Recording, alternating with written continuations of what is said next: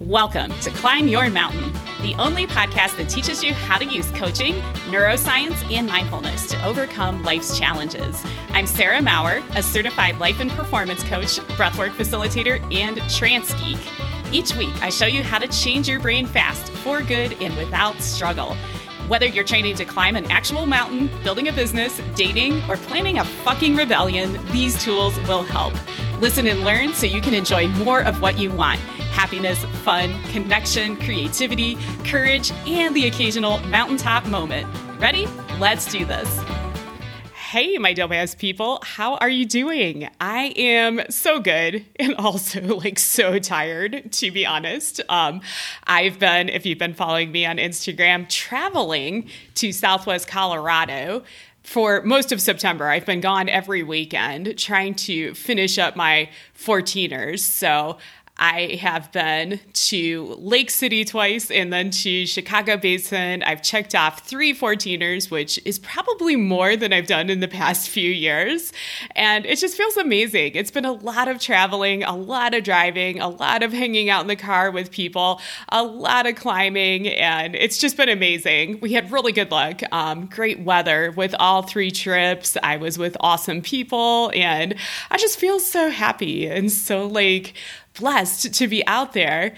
And it's kind of special because this last trip, which was the hardest trip, actually fell on my COVID-versary. I never know what to call it. My COVID anniversary, about 1 year to the week when I probably got sick with COVID in a few days before I started showing symptoms a year ago. So it was pretty special to be able to climb, to hike 16 miles, climb 5,000 feet, especially as someone who's been exercise intolerant for most of this year. I was always afraid to exercise because it would just make my symptoms worse. It would just knock me off a cliff, make me feel fatigued, make my heart beat really fast. So it's been amazing to be able to start to do some harder things, even if I do them really slowly. And that's actually what today's podcast is all about. Since it's been a year, I thought it might be interesting just to kind of walk through my COVID journey. And I'm going to share 7 lessons that I've learned in the past year. Because man, if, as they say in personal development, your struggles, your obstacles are the curriculum of your expansion, I feel like I've gotten a PhD this year. Nothing has stretched me and expanded me and cracked me open like this year. All the things that have happened, and a big part of that was having this chronic illness and just having so much happen in my mind around who am I if I can't exercise all the time, if I can't be outside all the time. My friendships really took a big shuffle. I'll talk a little bit about that.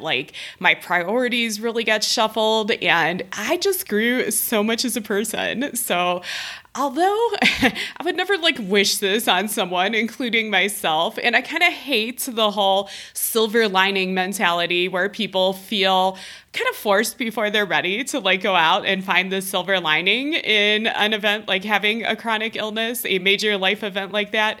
I do kind of feel like I'm coming to a place where I can see some of the ways it really has expanded me, helped me grow. And I think even if you don't have a chronic illness, I hope there's some lessons in here for you. And if you are actively walking this path, if you have long COVID, another chronic illness, I do hope that there will be something in here that is hope-giving, that is helpful, that is encouraging. So to start with, I'm just going to kind of walk you through kind of the timeline of what's happened to me with long COVID. I can't even keep track of it myself sometimes. So if you've been trying to patch it together through Instagram posts or whatever, or if you've just come into my world more recently, here it is from start to finish. I'll take you through the whole year quickly.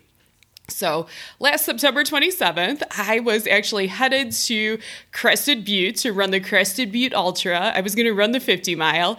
And I noticed as I was getting ready, I felt like I had some cold and flu symptoms. And it felt like a really weird cold. It wasn't like anything I had ever felt before. I had a really sore throat. I had heart palpitations. I had weird aches in my body and especially in my gut. There was little twinges of pain. pain that I'm still not exactly sure what that was, but they were all over the place. I'm guessing they were lymph node inflammation or something like that.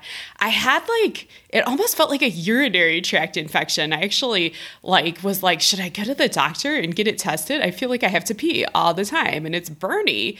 And then brain fog, chills, and I don't know, it was weird, but it wasn't so far out of a normal flu that I was that worried. And I didn't even think about COVID because at the time, almost the COVID numbers, we didn't realize this was the beginning of that big wave of COVID that happened last fall. I was kind of on the front end of that. I didn't realize that people at my mom's assisted living had also been diagnosed with COVID. But I didn't even think of COVID just because at the time, no one I knew had it for so long. It just seemed like it wasn't even a thing. So anyway, went to Crested Butte, was feeling crappy, but decided I'm not going to run the 50 mile, but maybe I'll run the 30K, which is 20 miles. And ran that while I was sick. Felt so bad while I was running it. I felt like my throat was swelling shut. It was so sore and painful. Wanted to drop out, but by the time I finally got to an aid station, I only had 5 miles left. So I'm I'm just going to finish it. And I always wonder to this day, if I had not run that race, would it have been different? Was that the thing that kicked me off the cliff? And, I'll never know, I don't think. But anyway, so went home, got a little better over the next month, and then got a second really bad viral infection a month later. I tested for COVID at home for both of these and came up negative. And then I went and tried to get a PCR. And I went really late, I think 10, 12 days into the illness. And of course, it comes up negative. That's a tip I have for those of you who are, maybe don't have long COVID, but are wondering about it. Anytime you have a viral illness, I would get a COVID test just because this is something the doctor told me from Kaiser that when I was first kind of going through getting diagnosed, they're this is when I had been sick for 12 days. And they're go get a COVID test. Because if you end up having long COVID, it's hard to be believed if you haven't had a positive test. It's hard to get into research and clinical trials, some programs that treat long COVID, those long COVID centers of excellence clinics won't take you if you haven't had a positive test. So it might be worth it going to get tested if you have any kind of viral illness. I wish I really had been more on top of that. And if you have not, if you're in the same boat I am, probable long COVID diagnosed, know that that's about 15% of people that probably have long COVID have never actually had a positive test. You're certainly not alone or not silly or not stupid for going to get it done. And you have me on your team because, I never actually had a positive test, but it's presumptively diagnosed just based on everything that happened after. So anyway, back to life in late 2022. Was pretty much sick after that, until about January. Just felt like I had a bad flu, bad cold that never went away, really sore throats. In January, I was feeling better. I was able to start exercising again. But at that time, I was also just going through a lot of life stress. My mom, who has dementia, had a really significant deterioration in her mental health around January to the point where she had to be hospitalized and she was really agitated, really suffering. She had to have a one-on-one sitter with her all the time. And that was just really hard to see. And then meanwhile, I'm still not feeling great. I'm really overcommitted in my coaching practice and feeling a little burned out. I'm really overcommitted to some things in my personal life, my volunteer life. I've, as we do, said yes to things I probably should have said no to. So this all adds up, I believe, to a pretty significant relapse in March. All my symptoms that had gone away came back. And then I also became dizzy. I had tingling now in my hands and my feet and my face. And I also developed really bad heartburn, which I'd never had before, which just seemed weird. So I started going to, I'm a Kaiser member. I'm on the exchange here in Colorado. So Kaiser is one of the more affordable plans. And they did have a doctor that was seeing the long COVID patients. And so I started to go see that doctor, And he put me on a lot of expensive supplements that didn't really do anything. And I also went through Kaiser's long COVID class, which was honestly kind of a waste of time. It was all about like, get enough sleep, get social support, talk to people about your feelings. And like, meanwhile, they're like doing nothing to like manage or treat it other than like, I don't know. It was just so ridiculous. At this early time, like I was researching on my own. I knew about treatments like low-dose naltrexone, and I asked my doctor at Kaiser for it, and they were like, yeah, we won't prescribe it because the research isn't in. And I'm like, asshole. I didn't say asshole to the doctor, but I'm thinking, asshole, it's not going to be, the research is not going to be in for 10 more years. So am I just supposed to fucking sit here? Which apparently at Kaiser was the case. And I don't know, it just got to the point where they were like, the doctor would say things to me like, your disease is mild, you're probably just going to get better, which actually didn't happen. And he would say things like, you're identifying with your disease and making yourself someone with chronic illness. And I was just kind of like, well, I do have a chronic illness. It is energy limiting. It is life limiting. I can't work as much. I can't do as much. I can't exercise at all. You know, why wouldn't I identify with that? So I don't know, some gaslighting going on there. So and like during this time, I was really committed to the idea that I was going to heal this naturally. So I started doing actually a lot of good health things like breath work, meditation, kind of pacing myself on my day, taking lots of rest, kind of cutting out toxic people, activities that were low value, really fine-tuning down my to-do list. And I mean, it helped to some degree, I think. I think it wasn't bad things to do, but I was still pretty sick. And then finally, in July, got fed up with Kaiser and the doctors, and I actually started going via telehealth to a nurse practitioner that only treats long COVID patients. And it's concierge. I got to pay out of pocket, but man, that was the game changer. So she actually prescribed for me the low-dose naltrexone, which is what I wanted from Kaiser months ago.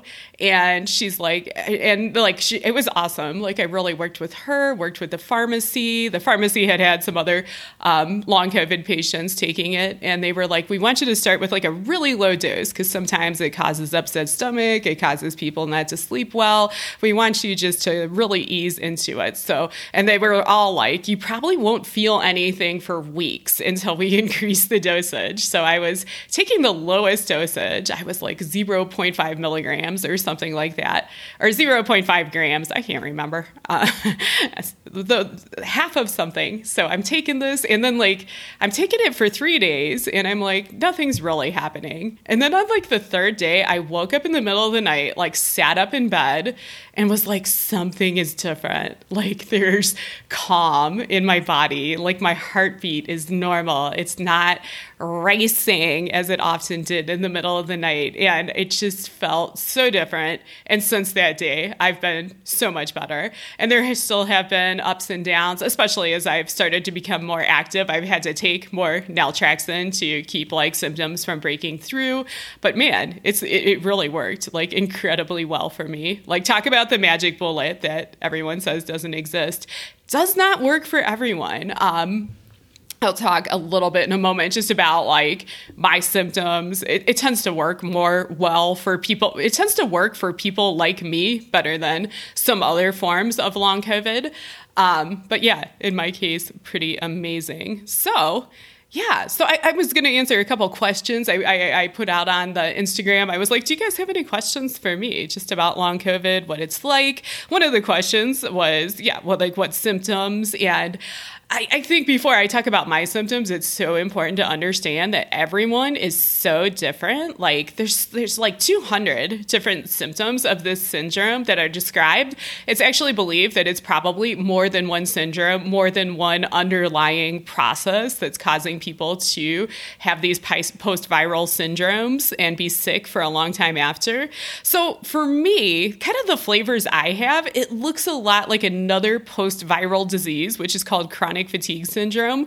The difference is I don't get super fatigued, but I have all the other symptoms of that. I get tired, but not really crushing fatigue, like someone with kind of classic presentation of it would have, but definitely have dysautonomia, sore throat, racing heart.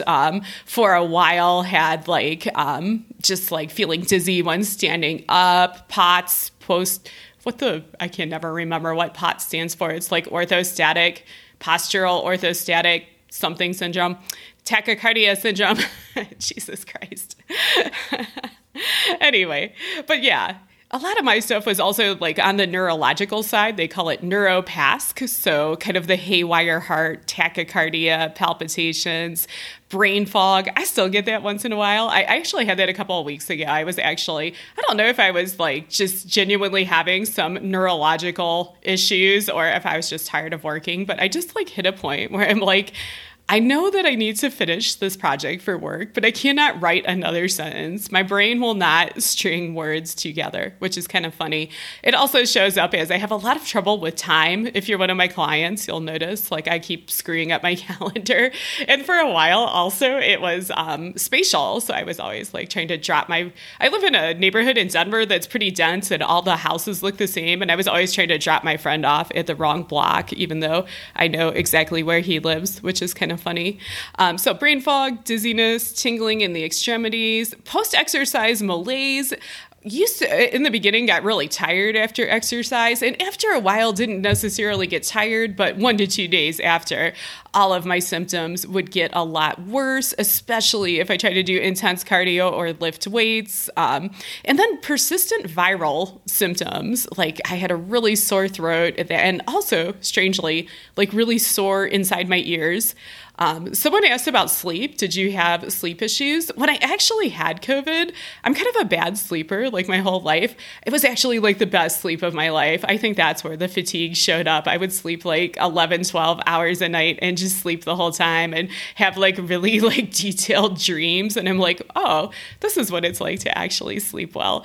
So, and as I get better, my sleep gets worse. So I actually take CBD for sleep and then use some self-hypnotic techniques. So have been sleeping actually better since I've had long COVID, which is kind of funny. I think that's the opposite of what a lot of people have.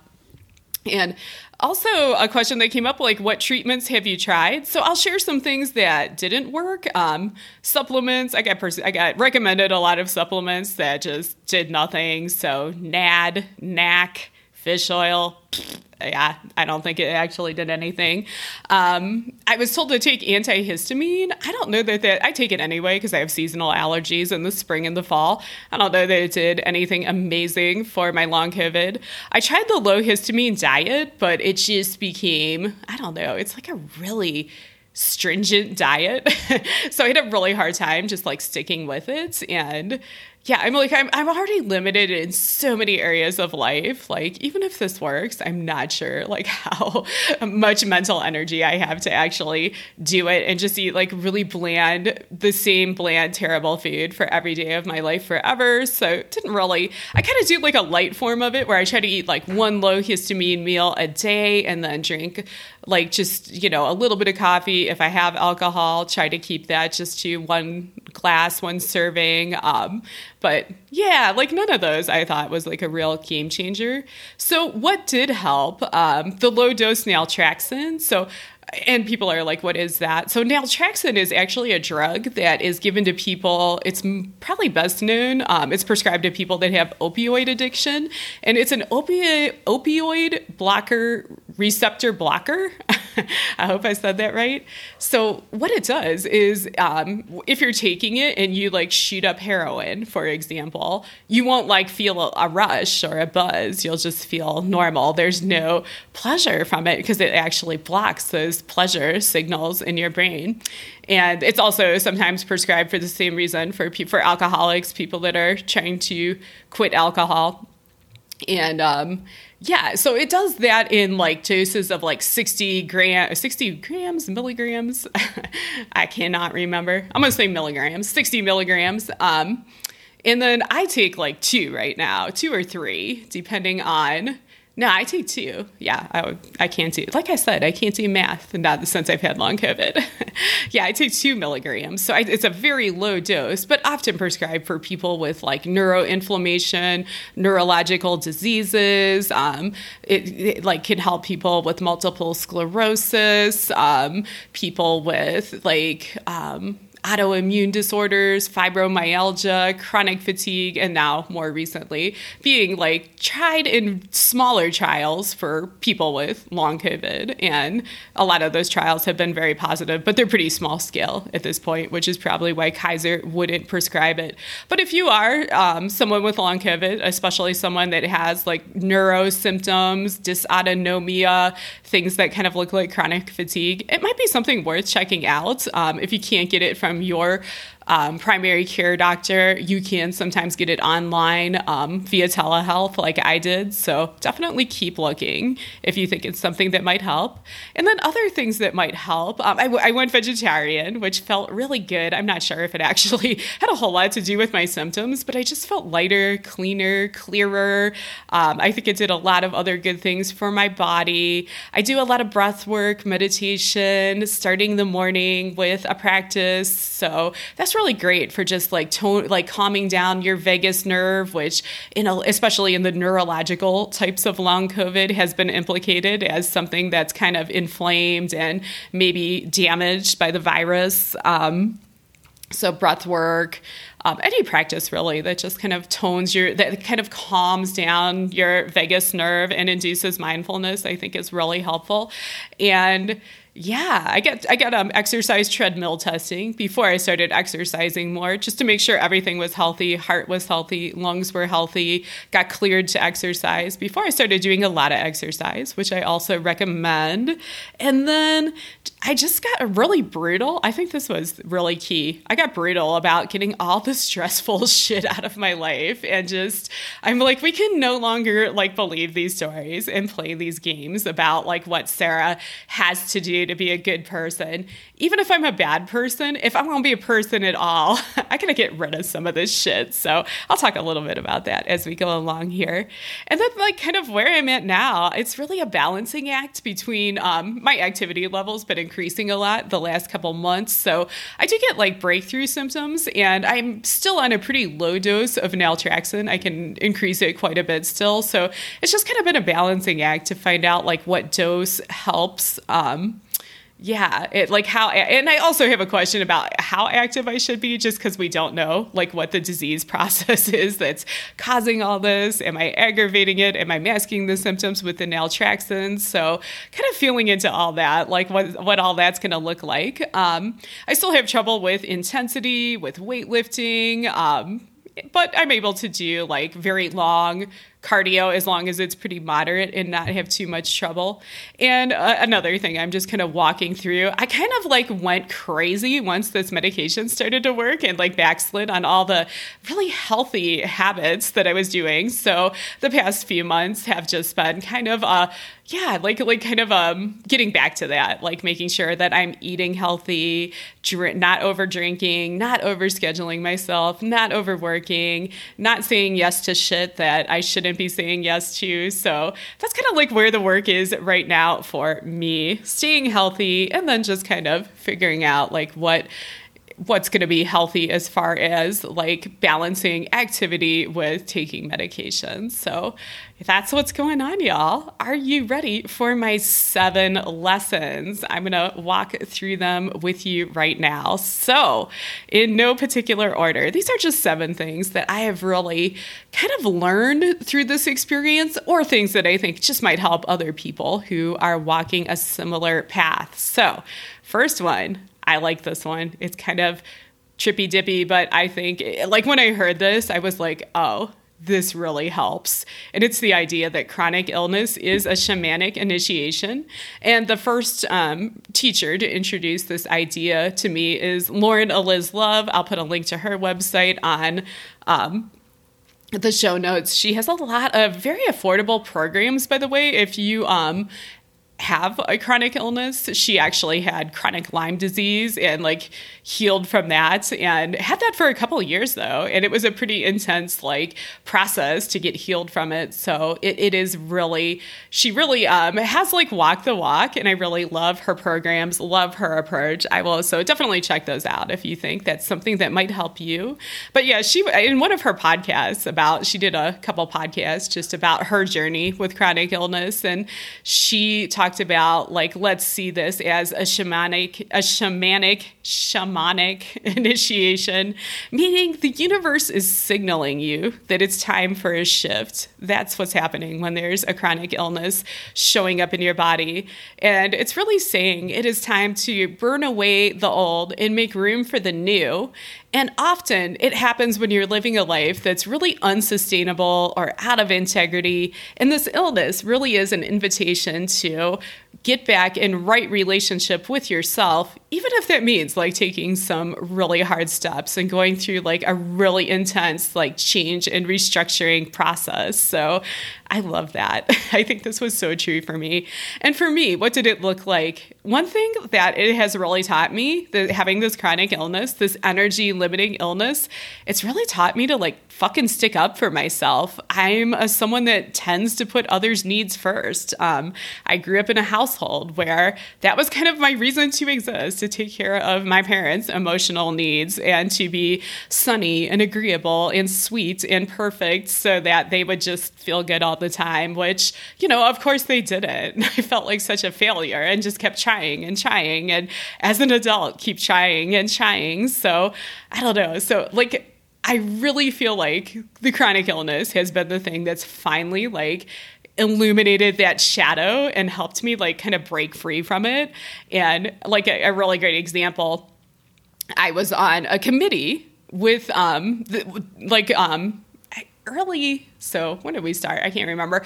It pretty much like coincided with like the early part of me having COVID and then like realizing it wasn't going away and then relapsing. I was on this committee actively doing work like during that whole process. And I was with people that were not really like believing or respecting my energy limitations. I tried to take some time off and people got mad and were talking about me behind my back. And I don't know, I could feel that it was toxic and that I shouldn't be there. But me being me, I kind of kept holding on because I was so scared to let friends down. And this was probably a factor in my exacerbation in March. So this committee, looking back, was such a huge challenge. And it was a huge opportunity for my expansion. And I kind of realized as I was sitting there, I'm like, I like to believe that these people are my friends, that they care about me. And I'm not, honestly, now I question that. And no one's also going to give me permission to do what's best for me. I think I was kind of hoping that someone might be like, Sarah, I see what you're going through. Like, take a break. And I was like, yeah, I kind of have to lead. I kind of have to take charge. I kind of have to set boundaries. I kind of need to, no one's going to do this for me. And that was like a really good kick in the pants for me. And that has since, I think, carried into lots of areas of my life in a way that's good. And then another way, I think, this shamanic initiation kind of burned it down and rebuilt me. It really burned down my business model, my coaching business model. I had kind of been on this train that I had to have 20 one-to-one clients, and I was meanwhile undercharging, not setting good boundaries with these clients, working all hours of the day and night. So yeah, this experience really kind of shook me up. And I'm like, yeah, if I'm going to do this in any kind of sustainable way, especially if this chronic illness never goes away, which at the time I wasn't sure I would, I'm like, I got to have fewer clients and I got to be a good and valuable coach. And I have to actually charge what I'm worth. So it's been a big year of just professional development, growth, really kind of working on my skills, and then just also working on my money mindset so that I'm able to actually, charge what I'm worth and not just be working for fucking nothing, peanuts all the time, which gets to be very tiring and very demoralizing, especially when you have a lot of clients. It's nice to finally, finally be able to stand in my own value and be like, hey, what I've got is life-changing. It is amazing. It has worked for me. It has changed my life. It has changed clients' lives. And it also cost me something to get here. And yeah, I feel good. I feel like completely 100% cool with charging what I'm charging for people to come and receive that. So business model, another area. And it also kind of, the other area where I had a lot of shaking up and burning down and remodeling was kind of in my caregiving relationship. I'm, like I said, I'm a dementia daughter. My mom has Alzheimer's. She lives in Colorado now, but she moved here. When she first really was showing a lot of symptoms and needing a lot of help. She was living in Ohio, and I'm in Denver, Colorado, so I was going back and forth. And at the time, there was a lot of questions about what was going to happen, and I had a lot of guilt about just not moving back to Ohio, to my home state, to take care of my mom, and also not for, even though she moved to Colorado, we moved her to Colorado, and after that, I was just kind of consumed with guilt that I didn't let her move in with me and become a 24/7 caretaker. And I mean, I really beat myself up about that and just had a lot of stories about myself and how I'm just terrible and a selfish daughter and just not doing what I should be doing. And that kind of drove me to probably try to do more than I should have. And it also kept me from acknowledging all the things I really do behind the scenes that were less glamorous and obvious. Things like handling all her personal and financial affairs and downsizing her house in Ohio and traveling back and forth to Ohio to take care of her before we moved here. So yeah, it definitely kind of got me to get really real with that and be hey, we've got a situation where there's a parent that has already kind of been parented by their child for the first 18 years of that child's life that now again needs care. They're not married. There's no one else that is around to take care of them except this one child who is working 2 jobs and living in a 1-bedroom apartment. You might not get exactly what you want in that case. This is the reality. And kind of just making some peace around that and being I do a lot and I can't do everything. Honestly, doing the things I beat myself up with and tell myself to do honestly don't make sense. I mean, I do actually have to work. I can't provide 24/7 care. I, at some point, also may need assisted living and need some savings to live on. So yeah, that's been a big journey to get there. And I'm not sure I would have gotten there without a chronic illness and a lot of energy limitations. So that's kind of been number one, just that shamanic, thinking of it as a shamanic initiation. What needs restructured, remodeled, what might be the universe if you are a spiritual person kind of pointing you at with this chronic illness? What is the invitation with this chronic illness? Where do you need to get back in right relationship? All really good questions to ask yourself. So another thing I learned, this one's kind of sad, but I think ultimately it's been a good thing. Make intimate friends as well as activity partners. So yeah, I've talked about this, I think, on Instagram, maybe on the podcast. My friendships have really reshuffled since being diagnosed with this chronic illness. If you think of your heart as a house and there's people that are very close to you that get to sleep in your bed and hang out in your kitchen and hang out in your living room. And then there's maybe some people you keep a little more distant that are on the porch. And then there's maybe some people that are more acquaintances and they're you like them. They're you have a connection with them, but it's not as close. Maybe they're in the backyard sitting around the fire pit. So I had some people that were probably hanging out in the kitchen, go to the fire pit. And I've actually had people come the other direction too, through this whole chronic illness thing. And just some thoughts about it. I really wish I'd held people when it comes to friendship, when it comes to, being a good friend, I really wish I'd held people to a higher standard early on. If you're walking through this and you're like holding a lot of space for people that are just kind of not getting it or saying hurtful things or gaslighting you, I did that too. I kind of was like, well, I might have done the same thing. I didn't really understand about chronic illness till I had a chronic illness. And I kind of made a lot of excuses for other people's bad behavior. And I wish I had, and I like kind of the thought under it was, I'm not going to demand that they acknowledge what's happening to me. I'm not going to demand that they treat me a certain way. But yet I was still kind of like wanting them to understand and just like wanting them to come around, and none of that anymore. I hold so much less space for all of that now. Like I kind of try to really, with this shit, like see people for who they are. And I did a lot of inner work around the idea that I really deserve to be seen, to be heard, cherished in my friendships. Like I said, like I kind of grew up in a family where I was like kind of a means to an end that was in like that caretaking role. And I had to like really learn to believe that there were emotionally mature people out there who would care about me and like care about what's happening to me just because they're nice, awesome people that like have empathy. And yeah, like it really surprised me who that was not in a few cases, because I'm like, oh yeah, I have a really tight friendship with this person. And in 2 cases I can think of, that was definitely not true. Those people made a big move from like the kitchen out to the yard.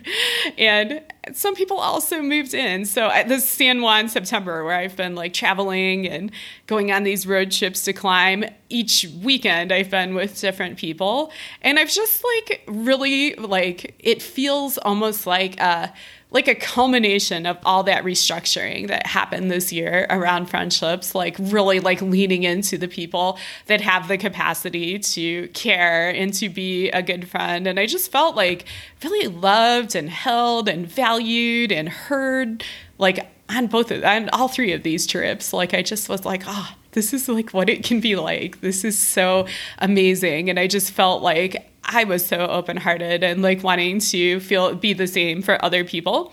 And I love, there's a post, I'll try to link to it if I can find it, by one of my mentors, Simone Stoll. And she talks about like in your relationships, the whole unconditionally cherished vibe, like looking for people that just really cherish you and that are easy for you to cherish, and how that's like what we really need to be like leaning into with our relationships. So that's kind of something that's been guiding me through that journey. And I'm really loving it. I'm like, wow, I really in my life have not always been the best like picker of people, of friends, of boyfriends, because I tend to pick people that I can like take care of and rescue and support. But, you know, I don't always get a whole lot back. And now I feel like I'm finally like coming to the place where I'm getting so much back, and it's just amazing. So yeah, that's been interesting.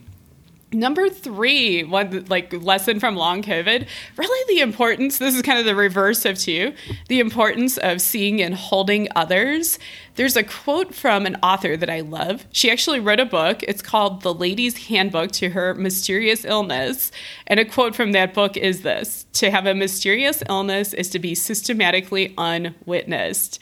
And it is so true. Like, yeah, and I certainly think, even though, you know, I've sometimes, like I said, I'm like expecting people to at least get the basics. Like I really had a hard time getting beyond the basics of understanding a chronic illness before I had a chronic illness. So I think back especially to earlier in the pandemic, when the vaccines first out, I had a friend who believed that she had a vaccine injury. She had a really bad reaction to the vaccine, and then she developed chronic illness symptoms after.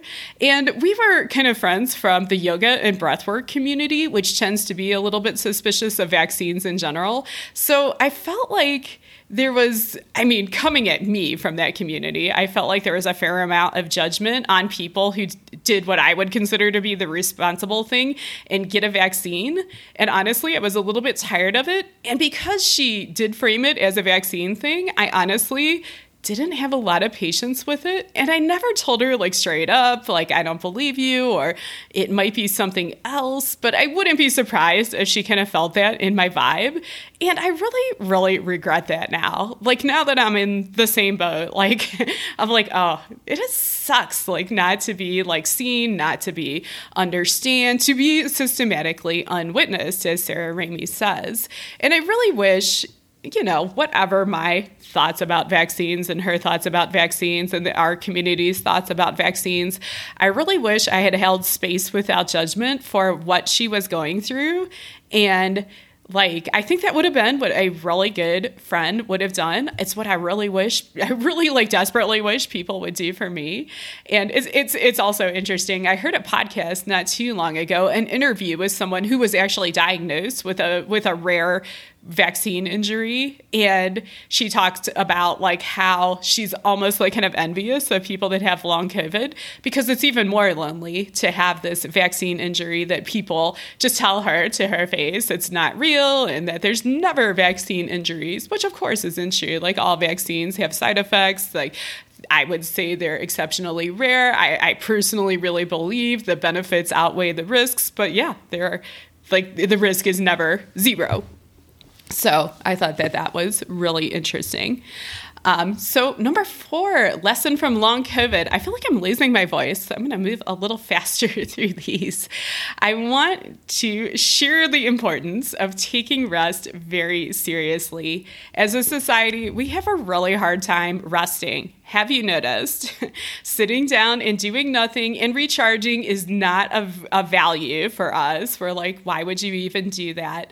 And it's really interesting. I did a rest challenge with Coach Vicki Louise, and I was surprised how hard it was to sit and rest, like even when I challenged myself to do it more. And I noticed as I was sitting, my brain would be asking questions like, what shall we accomplish during this hour? We've decided to do nothing. And it was kind of funny, but also kind of enlightening just to watch my brain navigate through that. I think rest is especially hard for athletes. I know a lot of you listening are athletes, and we know intellectually that exercise makes us weaker and we have to rest and heal afterwards to get the benefits of exercise, but we don't do it as much as we should. I don't. I know I don't. And then when I was a personal trainer for hikers and mountain climbers, I would say like 100% of my clients were bad resters. They were like me. None of them rested as much as they should have. And as a result, burnout, overtraining were huge problems for this population.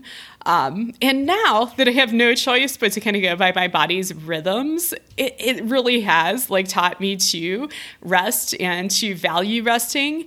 It's interesting when I do these big 14er climbs that you see me doing on Instagram, I rest for like 4 or 5 days afterward.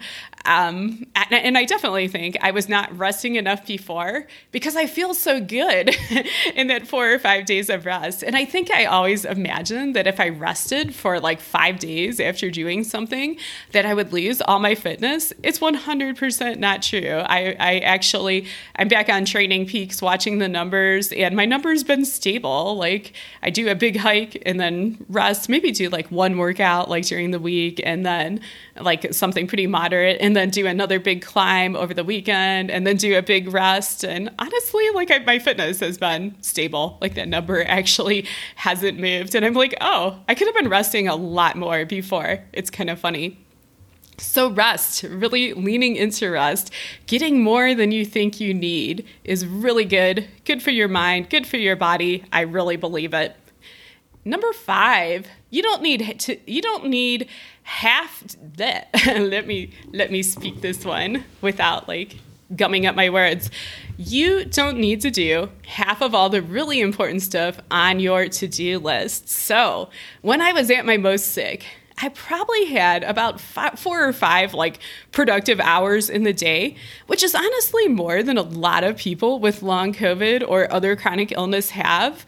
But if you think about it, I had to use those 4 or 5 hours to work, to coach, to visit my mom and do her stuff, and then to get stuff done around my house. So I got like really good at saying no to stuff. And some things I would say no to were social events or invitations that I felt good but not great or delighted about. And I learned that I can clean my house like once a month or even sometimes less, and nothing bad happens. The universe doesn't implode. And I used to do my business financials every week, and now I do them every 1 to 2 months, and my business is still humming along. It hasn't caused any problems. And if I don't get over to see my mom multiple times a week, maybe I just go and see her once a week. I mean, she doesn't love it, but nothing terrible happens. Everyone is still alive and hanging on. So yeah, just like really letting go of like a lot of we have a lot of stories around what we should be doing and how often. I encourage you to get very aggressive about questioning those. Maybe you can be doing a lot less and just still be just fine.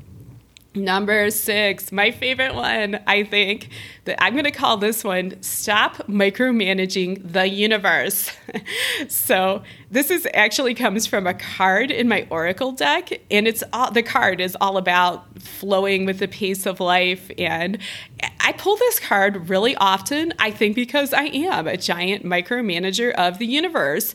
And I mean, look no further than me being a personal trainer in my past life. I used to write these elaborate training plans, and as an athlete, I would write training plans for myself as well. And when I wrote them for myself, they had everything to do with the date of the race and my goals, how fast I wanted to finish. And they actually very rarely had anything to do with where my body was actually at and what was like maybe realistic for me. So all that's changed now. I've stopped like trying to micromanage it all. I do have a goal to run an ultra in the next like year or so. I mean, I say a year, but I'm kind of leaving it very open-ended, and I'm just kind of letting what's the word? I'm just kind of taking it as it goes. I'm taking as much time as I need to get back there. I'm letting my body write the training plan. I literally have no training plan. I kind of just make it from week to week, day to day. Some weeks I still don't run at all if I'm just feeling like there's been a lot of load on myself. And if you want to see it all go down, like you can definitely follow me on Strava. I'll put the link in the show notes just to check it out. And will it take me a long time to get back this way? Potentially, but it's probably going to take me longer if I try to make some unrealistic training plan and just completely like crash my system and get really sick again. So yeah, that's what's going on. Stop micromanaging the universe, whatever your version of that is. And number 7, let's do this one. We're going to call it gratitude every minute. And to be honest, I used to be really annoyed with the idea of gratitude. I'm not sure why. Maybe some of you can relate. I think there's a little bit of entitlement there.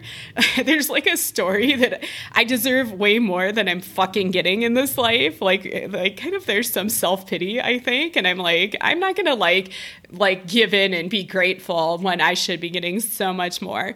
So one of the best things about having had like an enforced year off from exercise is, for example, now how much I enjoy every minute outside, every little 2-mile run, every little hike in the foothills. It's all magic. And I know it sounds so corny, but I am like so grateful for every minute out there, and it feels amazing. And it feels a lot healthier than the demanding, entitled me that was kind of there before. And it like this feeling that I have now actually reminds me of when I first moved to Colorado from Ohio. And I remember just like looking around at all the beauty and going like, holy shit, look at that. Holy shit, look at that. Like everything was just so amazing. Like it was like being on drugs or something. I can't even describe. And now I've been here like over 20 years. So I don't feel that way anymore. I'm just kind of like, it's pretty, but it's not like mind blowing anymore, except now after long COVID, everything is feeling a little mind-blowing. I'm like, oh my gosh, I'm out here. I'm seeing this. Like, it's definitely like almost given my system a reset. in a way that's really magical. And I'm just able to appreciate everything so much more. And it just feels so good. I would say, weirdly, it's one of the strangest gifts of this whole chapter of my life. So there's my 7 lessons. I hope there was something interesting, useful, encouraging, hopeful for you in there. If you are walking a chronic illness path, definitely join me on Instagram. Join the Long COVID Zombie Club, hashtag Long COVID Zombie Club. I'll put it in the show notes so you can just find it really fast. Follow me, follow that hashtag. It's not the only, long COVID isn't the only thing I post about, but in my coaching practice, I do work with a fair number of people with chronic illness. It's one of the things that I really feel like I have a lot of help to give with that. So yeah, it is something that I post about quite often. I've thought about doing a Facebook group for the Long COVID Zombie Club. It might happen. I kind of feel like people with this disease need community. It's an invisible illness, like we talked about. There's not a lot of acknowledgement out there. People tend to forget what that, even though we look okay, we actually feel sick every day, and that is such a burden. So I think being with like-minded people just to share what that's like is awesome. So look out for that. And then hang out on this podcast, because making invisible illnesses visible is something I'm really passionate about. So if you're not a subscriber, if you're listening to this as a one-off, I'd love to have you as one of my subscribers. And I'm sure we'll be talking quite a bit about long COVID, because it's not really over for me. I feel like I'm well managed, but not really recovered is what I call it. And there may be a year too where we kind of walk through the second year of this journey. What's helping? What has the story been? What are the lessons now? So definitely come join me on all my platforms if this is a topic you're interested in and something that you are going through. Friends, that is a long-ass podcast. That is 15 minutes. I will tear myself away now and stop talking your ear off. I hope you have a wonderful, wonderful afternoon. I don't know. Maybe you're listening to this in the morning. Have a wonderful day. Have a wonderful night. And either way, I will see you back here next week.